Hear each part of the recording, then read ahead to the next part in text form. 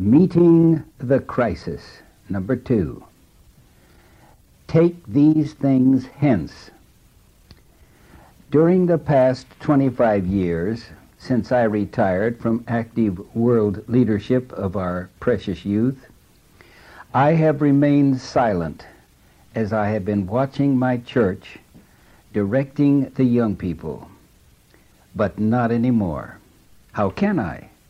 When I see a united church leadership vainly using worldly ideas in an attempt to save the youth. For alas, the methods now being promoted are leading our youth down a path to perdition. Our Lord had a similar problem with church leadership in his day as he beheld the ministry misleading the flock. Today, I take my stand by the side of Christ and repeat his stirring words with tears in my eyes when I plead, "Take these things hence."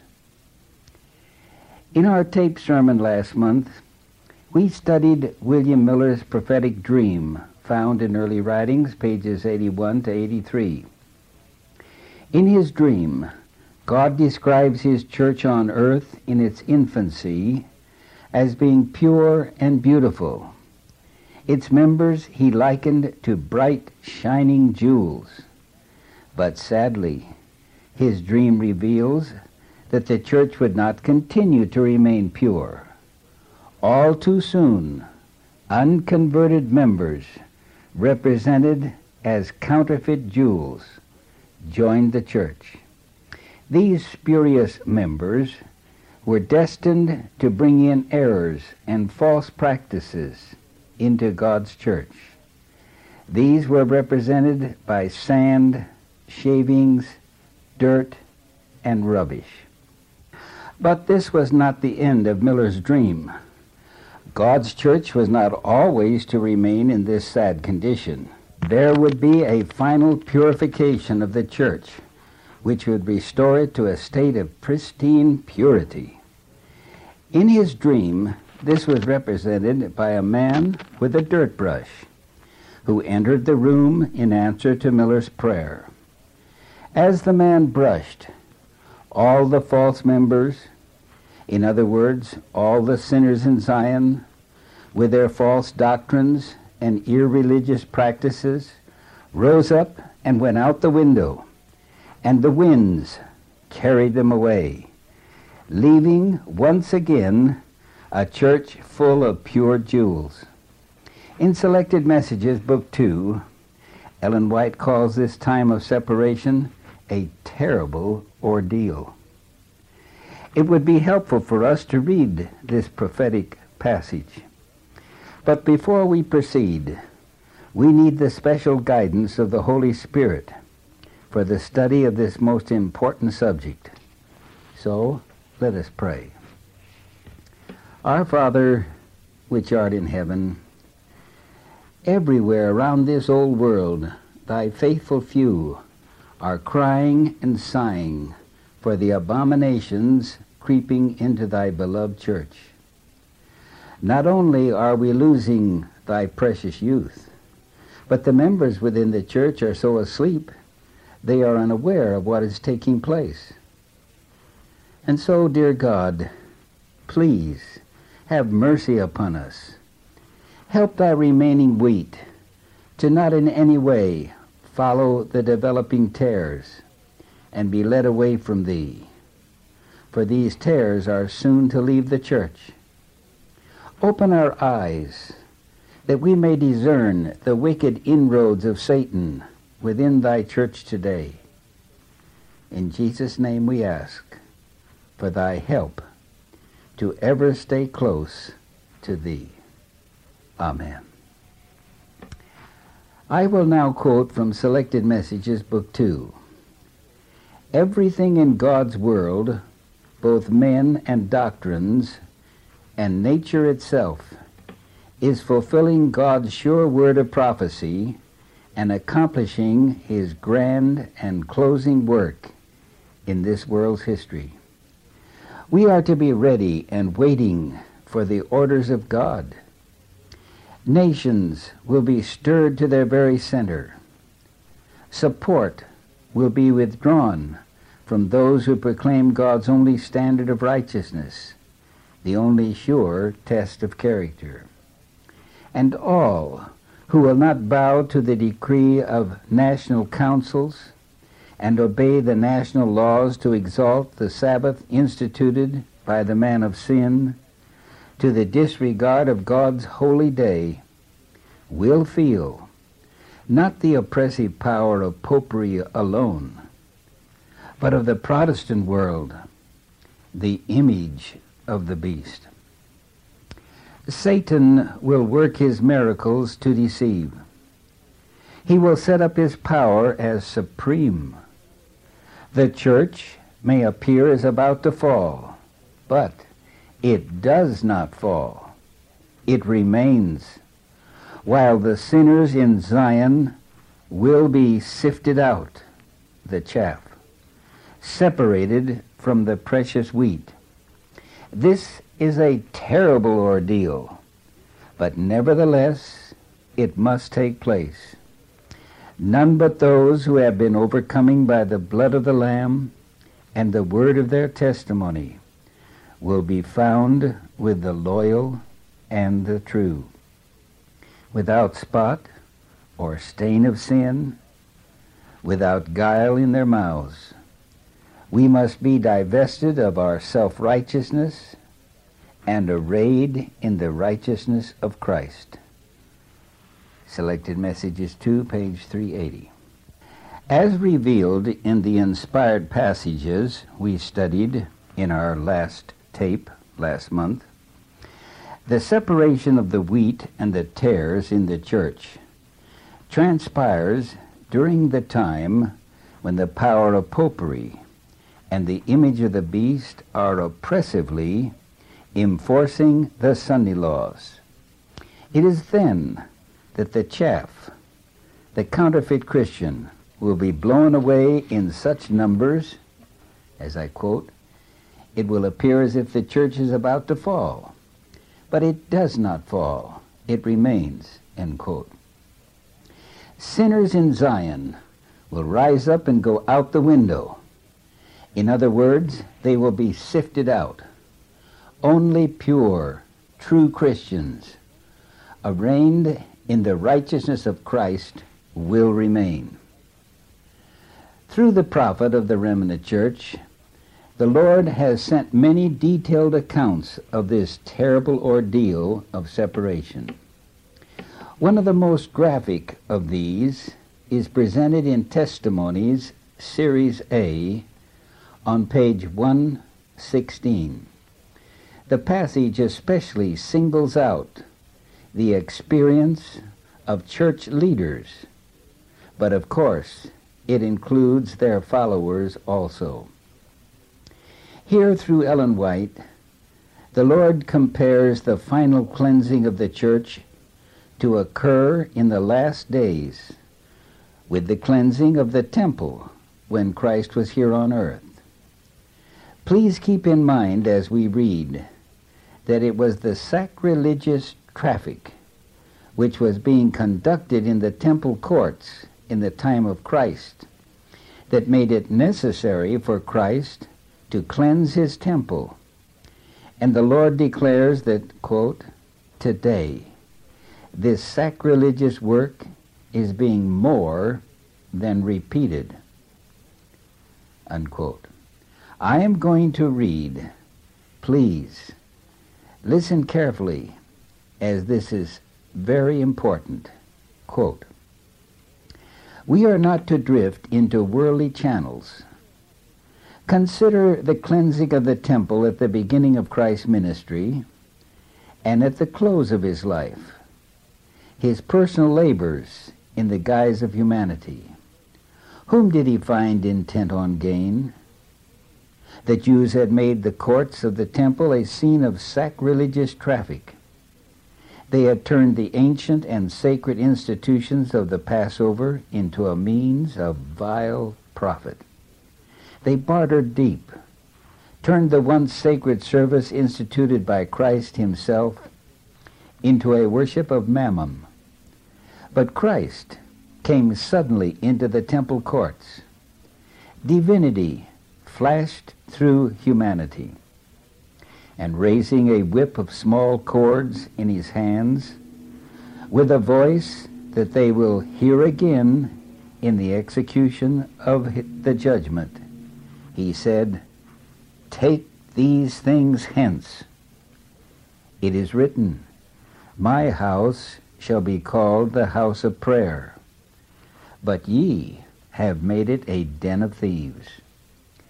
These priests and rulers saw, as it were, an avenging angel with a flaming sword, such as guarded the way of the tree of life. I continue quoting. Today, this sacrilegious work is being more than repeated. There will be messages born, and those who have rejected the messages God has sent will hear most startling declarations. The Holy Spirit will invest the announcement with a sanctity and solemnity which will appear terrible in the ears of those who have heard the pleadings of infinite love and have not responded to the offers of pardon and forgiveness. Injured and insulted deity will speak, proclaiming the sins that have been hidden, as the priests and rulers, full of indignation and terror, sought refuge in flight at the last scene of the cleansing of the temple. So will it be in the work for these last days. The woes that will be pronounced upon those that have had light from heaven and yet did not heed it, they will feel, but will have no power to act. This is represented in the parable of the wise and foolish virgins. They cannot obtain a character from the wise virgins, and they have no oil of grace to discern the clear light or to accept it. They cannot light their lamps and join the procession that goes into the marriage supper of the Lamb." Unquote.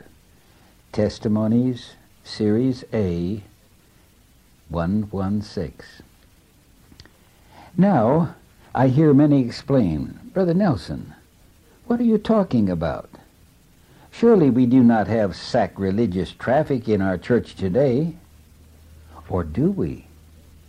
The Lord answers, "Oh, yes, we do." It is interesting to compare three prophetic passages. There is Miller's dream in early writings, selected messages, and testimonies, Series A. From these writings, we discern where we are in the stream of time, for the enforcement of the mark of the beast is to be in the very near future, and so is the purification of the church soon to take place. However, the scroll of time has already unrolled far enough that we can recognize that we are living in the days when sinners in Zion are tracking into our church sand, shavings, dirt, and rubbish. The time has come when our beloved church not only has within its borders sinners, but their sacrilegious traffic as well. How tragic. Because of our sacrilegious traffic, you will agree it is not the buying and selling of lambs, sheep, and doves, etc., in the foyers of our churches, but it is what we are engaged in. It is what we are practicing that caused the servant of the Lord to proclaim that we have more than repeated their sacrilegious work. So let us explore the meaning of this statement. Ellen White's first words in the passage from Series A are, We are not to drift into worldly channels. I ask you, have we obeyed this counsel? Let us investigate. We need not look far, for everyone seems to be aware of the worldly changes we have made in our style of church worship in order to make our services more attractive to the youth.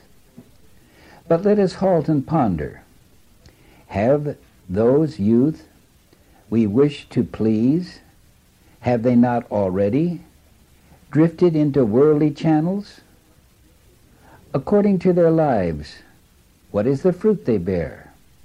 Jesus warns, "Ye shall know them by their fruits." These words of Jesus are found in the Sermon on the Mount, Matthew 7:15 and 16. And here is another question. Do the spiritual members of our church object to the changes we have made? I'll say they do. Now, if we were to make changes in our services so they would be more appealing to our spiritual youth, I promise you these changes would appeal to all, young and old alike.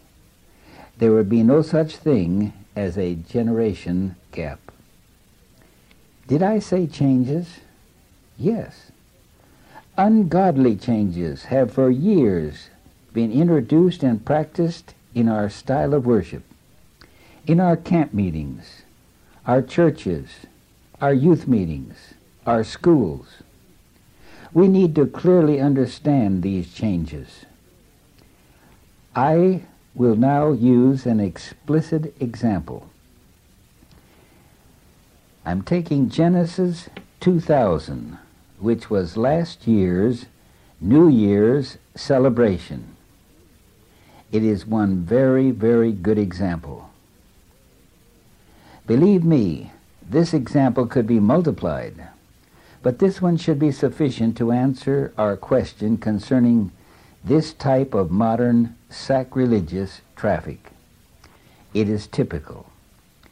Genesis 2000 was organized not only to make our church services and our other activities more appealing to the youth, but also to give the youth actual leadership in our evangelistic work and our churches. In keeping with this goal, Genesis 2000, which was last year's New Year's celebration, was planned and executed by the youth. It was considered to be an evangelistic marvel. By satellite, it was presented to the whole world, to Seventh-day Adventist world, and to any others who wished to view it. It transpired on a Friday evening and was conducted during the sacred hours of the Holy Sabbath. The celebration lasted for 4 hours and more. The youth displayed their leadership from key locations, from Dallas, Texas, from Los Angeles, Denver, and New York City. The celebration started in the early Sabbath evening and lasted until midnight, ushering in the new year in Los Angeles. Their programs from the different areas consisted of loud celebration rock-style music with drums, guitars, rhythm makers, etc. The singers jumped about and shouted or yelled the words of the song, and strange facial expressions were exhibited. There was also an abundance of theatrical performances, using lewd gestures, which included sacrilegious drama and joking on that holy Sabbath evening. You should have heard them shout at the stroke of midnight when the balloons were released. Now and then they paused to pay lip service to the Sabbath by merely mentioning that it was the Sabbath hours and adding, "Happy Sabbath, everybody." Now let us turn immediately to the inspired writings. Does God consider all such activities to be proper during the holy Sabbath hours? Or does he consider them to be sacrilegious? First, we will research concerning the type of celebration music they used. Ellen White predicted that just before the close of probation, worship with a bedlam of noise, called music, would be introduced into our church. I quote from Selected Messages, Book 2, page 36 to 38.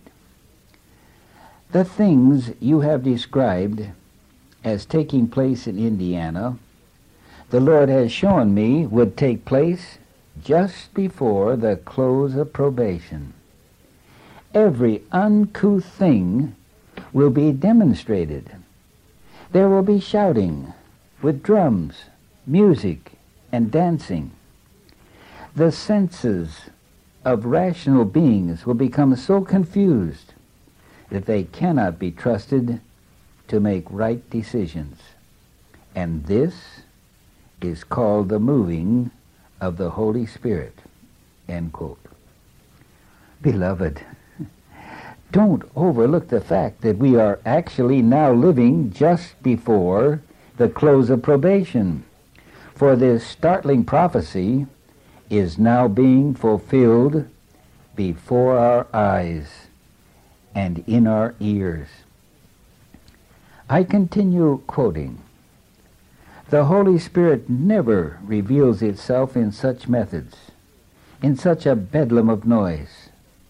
This is an invention of Satan to cover up his ingenious methods for making of non-effect the pure, sincere, elevating, ennobling, sanctifying truth for this time. Better never have worship of God blended with music than to use musical instruments to do the work which last January was represented to me would be brought into our camp meetings. The truth for this time needs nothing of this kind in its worship to convert souls. A bedlam of noise shocks the senses and perverts that which is conducted aright. Might be a blessing. The powers of satanic agencies blend with the din and the noise to have a carnival, and this is termed the Holy Spirit's working. The Holy Spirit has nothing to do with such confusion of noise and multitude of sounds as passed before me last January. Satan works amid the din and confusion of such music, which, properly conducted, would be a praise and glory to God. He makes its effect like the poison sting of the serpent. End quote. Did you hear that? Satan does what? He makes its effect like the poison sting of the serpent. Unless an antidote is administered, the poison sting of a serpent kills its victim physically. The poison sting of, quote, a bedlam of noise of so-called music, which is nothing more than celebration style, poisons a person, whether young or old. It poisons them spiritually. And unless the antidote, called repentance, is administered, it will bring spiritual death. I'm sorry to be so blunt, but that's the way it is. Through Ellen White, the Lord warns us that together with this bedlam of noise, erroneous theories and methods would be brought into our churches. As goes the camp meeting, so goes the churches. I quote again, I will not go into all the painful history. It is too much. But last January the Lord showed me that erroneous theories and methods would be brought into our camp meetings and that the history of the past would be repeated, I felt greatly distressed. I was instructed to say, are you listening? That at these demonstrations, demons in the form of men are present, working with all the ingenuity that Satan can employ to make the truth disgusting to sensible people. End quote. Oh, friend, the Lord pleads with us to heed his warnings and repent. Once again I quote from page 38 of Selected Messages, Book 2. Satan will make music a snare by the way in which it is conducted. God calls upon his people who have light before them in the Word and in the testimonies to read and consider and to take heed. Clear and definite instructions have been given in order that all may understand. End quote. God wants all of us to understand that such music is a snare of the devil and that it is associated with erroneous theories and methods. None need be deceived. All are without excuse. The Lord pleads with us to heed his warnings and repent. Well, that's enough said for now about the satanic musical phenomenon. We must take time here to also research what the inspired writings teach us about theatrical display. For theatrical activities have become a part of our sacrilegious traffic as well. What does the servant of God say about amusements, cheap talk, jesting, and joking, grotesque workings of the body, and features of the face? I hope you are paying attention, for God's counsel is very clear. He informs us that not one jot or tittle of anything theatrical or savoring of strange performances is to be brought into our work. I quote, "It is not a theatrical performance that glorifies God, but the presentation of the truth in the love of Christ." Testimonies, Volume 9, page 142. Quoting from Evangelism, page 137 and 138, "I am instructed that we should meet with all kinds of experiences, and that men will try to bring strange performances into the work of God. We have met such things in many places. In my very first labors, the message was given that all theatrical performances in connection with the preaching of present truth were to be discouraged and forbidden." Did you hear that? Forbidden. Men who thought they had a wonderful, a strange deportment and manifested oddities in bodily exercise. The light given me was, "Give this no sanction." These performances, which savored of the theatrical, were to have no place in the proclamation of the solemn messages entrusted to us. The enemy will watch closely and will take every advantage of circumstances to degrade the truth by the introduction of undignified demonstrations. None of these demonstrations are to be encouraged. The precious truths given to us are to be spoken in all solemnity and with sacred awe. Manuscript 19, 1910. Worldly-minded young people may not be attracted to precious truths spoken with solemn dignity and sacred awe, but We know that theatrical performances, cheap presentations, and a bedlam of noisy so-called Christian rock music will not save them either.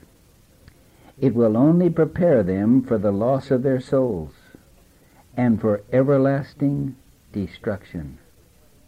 I am sure the following Bible verse would be comparable with this inspired passage.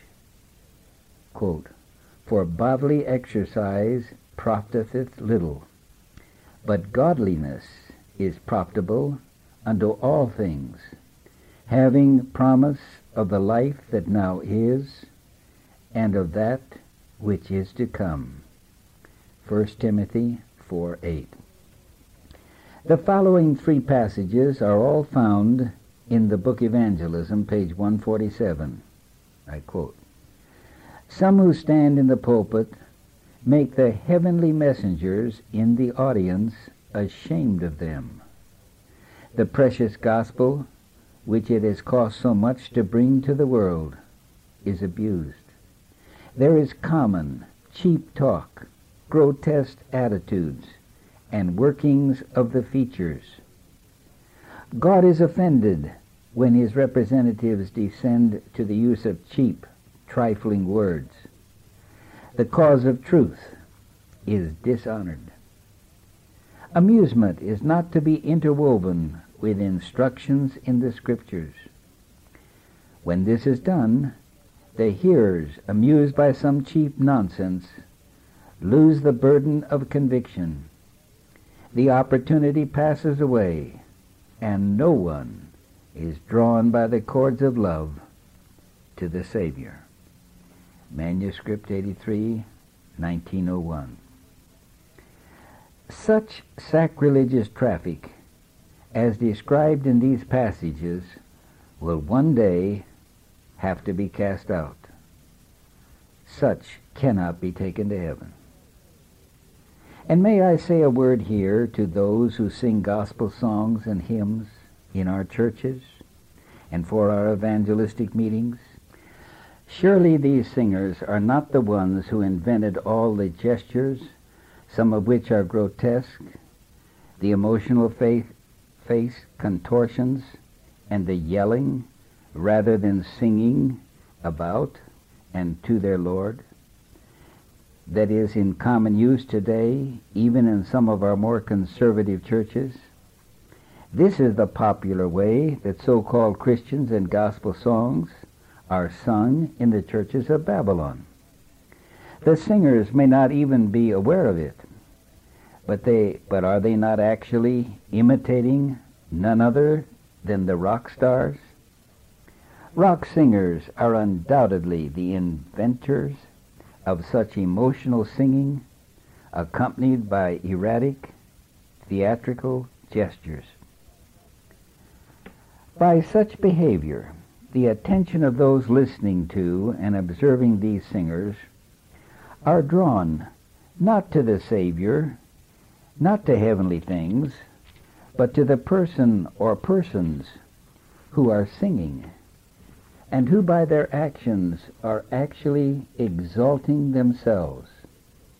Furthermore, the words they sing are unable to capture the attention so as to have the desired effect. Please think about this. Not all of our singers, however, have adopted this method, for which we praise God. Last year, Genesis 2000, which was New Year's celebration, though planned and executed by worldly youth, was sponsored by the Seventh-day Adventist youth leaders, and I'm sorry to say, approved by the highest officials of the General Conference. Why should our leaders promote such sacrilegious worldly policies when it is so clearly denounced in the inspired writings? It makes one sigh and cry to realize that it was planned to show the world that Seventh-day Adventist young people are just like the other youth of the world. But doesn't the Lord tell us to be separate from the world? I quote, "The condition of our being received of God is to separate ourselves from the world. The followers of Jesus and the world cannot unite." Review and Herald, November 26, 1861, paragraph 9.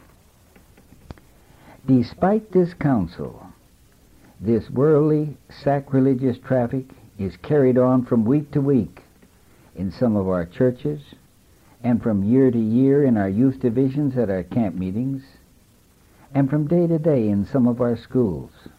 How sad to say that some of our church leaders and some of our teachers are promoting this type of behavior. And just listen to this. In the Waymarks of August 2000 is a copy of Suggested Evangelism promoted by the General Conference Youth Department at Toronto to train our youth in worldly evangelism. It was called Street Ministries. I'm going to read some of this to you. Just listen. Christian Cafe. Need a place to hang out with other young people who want to share Christ in a cafe? Christian magicians and balloons. God created rabbits, but can you pull one out of your hat? Use your sleight of hand skills to share the gospel in this unique ministry. Clowns and balloon ministry. Learn all about the clown techniques for sharing the gospel with a smile, a red nose, and big shoes. Compassion ministry, feeding the homeless, visiting the children's hospital, and parking meter mayhem is all part of the compassionate ministry. Creative movement ministry. Those who are coordinated and inclined to tap their toes to music will enjoy this ministry. Drama ministry. Drama is powerful on the streets. Those who have dramatic skills and enjoy performing need to check out this ministry. Mime ministry. Preaching the gospel with painted faces, white gloves, lots of gestures in an excellent way to minister. Puppet ministry. Singing songs and telling people about Jesus. Using puppets is what this ministry is all about. Recreation ministry. Love sports, American football, European football, Aussie rules football. How about baseball? Sports may be your ministry. What a list of evangelistic programs that will lead our young people away from God and out of the church. We are told, quote, "Satan will work with all deceiving power. Thus it has been in the past, and thus it will continue to be. Deception will come to human minds, paralyzing spiritual discernment, and the deceiver will succeed in mingling the common fire with the sacred, until sacred things are brought down to a level with common earthly imaginations and conducted after the manner of worldly maxims, meeting the world's standard." The Review, May 30, 1899. Now let us return to the flight of the priests, as pictured in paragraph 2 of Series A, page 116. To refresh our memories, we will reread a portion. Quote, "Today, this sacrilegious work is being more than repeated. Injured and insulted deity will speak, proclaiming the sins that have been hidden, As the priests and rulers, full of indignation and terror, sought refuge in flight at the last scene of the cleansing of the temple, so will it be in the work for these last days. Envision this picture. The Spirit of prophecy has warned the leaders and their followers regarding such sacrilegious practices and erroneous doctrines. But I'm sorry to say they seem to pay no heed. So when the time comes for the church to be cleansed, these evil leaders will be compelled to flee from the scene. But then, alas, for them, it will be too late. Too late for them to repent, and too late for the youth who have followed such leaders. However, it is exciting to realize that the time will come soon when God will take the reign of the church machinery in his own hands. I quote Testimonies to Ministers, page 300. Let me tell you that the Lord will work in this last work in a manner very much out of the common order of things, and in a way that will be contrary to any human planning. God will use ways and means by which it will be seen that he is taking the reins in his own hands. The workers will be surprised by the simple means that he will use to bring about and perfect his work of righteousness. Testimonies to Ministers, page 300. I hope and pray that our church leaders will not wait until it is too late to repent, for Christ will surely come suddenly into his churches one of these days, and with a commanding voice like thunder he will say, "Take these things hence." If the young people were in the midst of one of their celebration services, would they not gather up their drums, their guitars, their stage props, their clown suits, their puppets, etc., and follow their leaders as they flee from the presence of the Lord? The truth is, they would have no power to act otherwise. What a sad, sad day that will be. Properly used, of course, guitars and even drums have their place in good music. I will never forget my travel in the Inter-American Division out in the jungle churches where they had nothing but the guitar to play, and I must honestly state I have never heard such worshipful music that they played. In comparing these three inspired passages which we have studied, we might summarize. In Miller's dream, the false members rise up and go out the window. In Selected Messages, the sinners in Zion will be sifted out.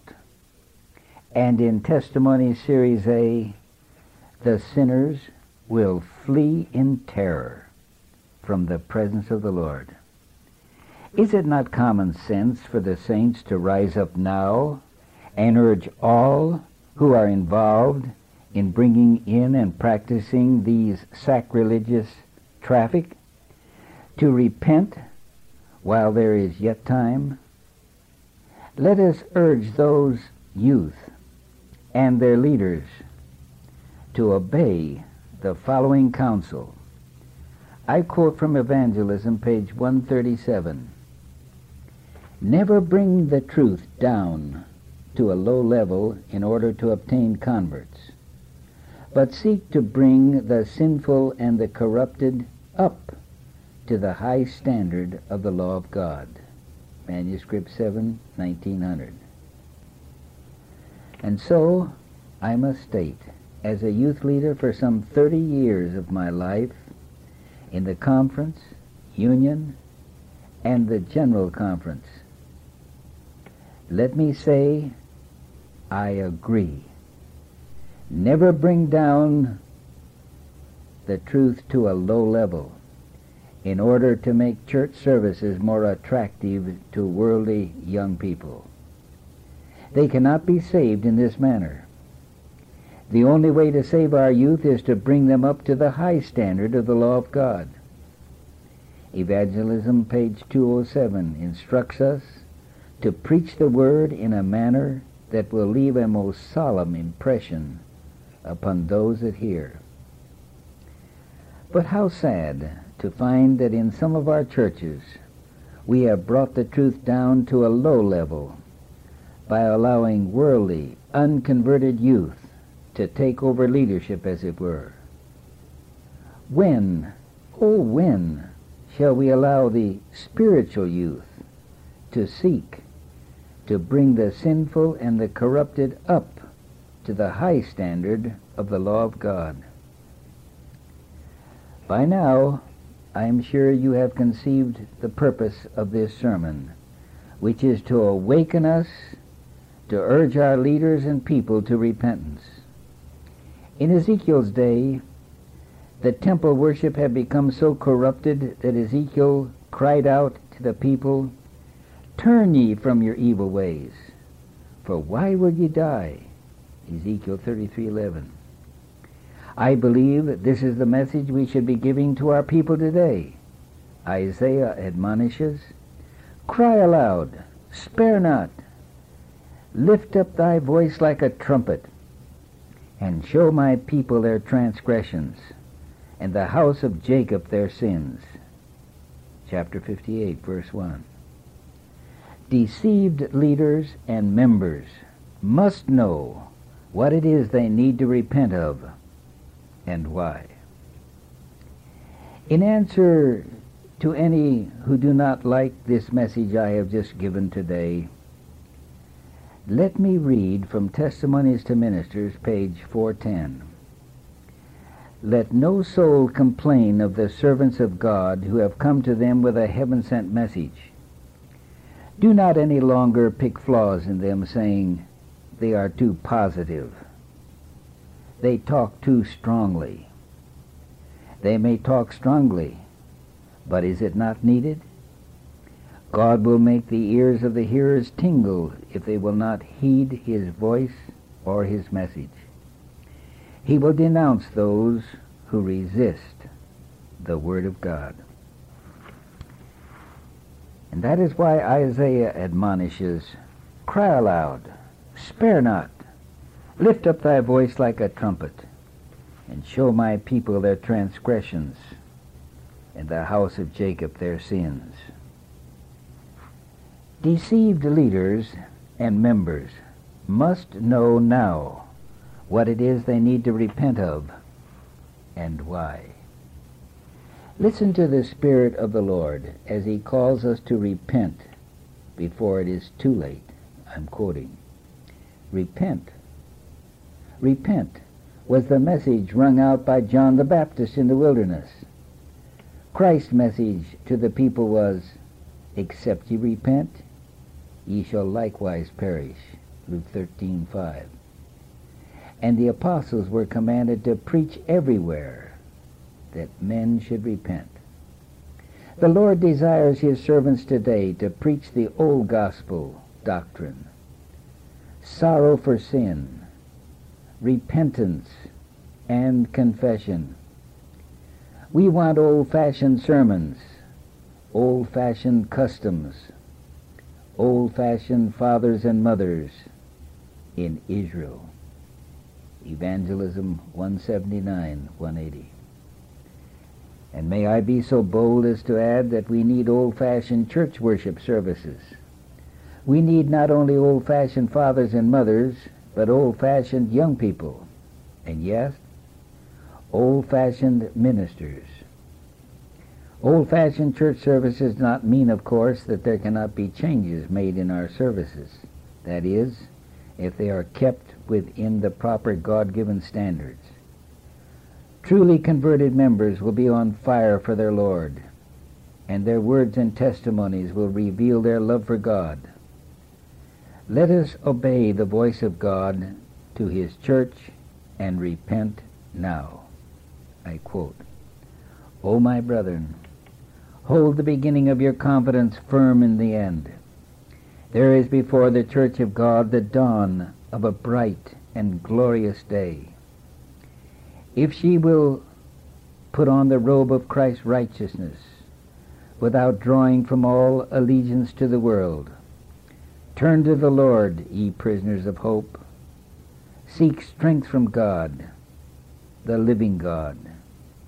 Testimonies 8, page 11 and 12. And God's word declares, Awake, awake, put on thy strength, O Zion. Put on thy beautiful garments, O Jerusalem. Shake thyself from the dust. For thus saith the Lord, Ye shall be redeemed. Isaiah 52:3. Prepare to meet thy God, O Israel. Amos 4:12. And may such preparation be made before injured and insulted deity find it necessary to speak to his church with the voice of thunder, saying, Take these things hence. Let us pray. Dear Father, awaken our youth leaders to follow thy counsel and not bring Babylon into the church, but rather to conduct and preach solemn, soul-stirring messages that will compel the youth to surrender to the loving Jesus. This we ask in his precious name. Amen.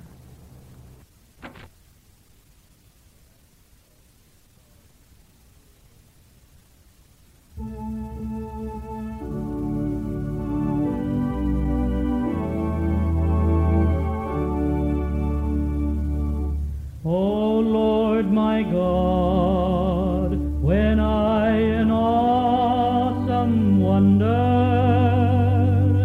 consider all the worlds thy hands have made, I see the stars, I hear the rolling thunder, thy power throughout the universe displayed. Then sings my soul, my Savior God, to thee. How great thou art, how great thou art. Then sings my soul, my Savior God, to thee. How great thou art, how great thou art.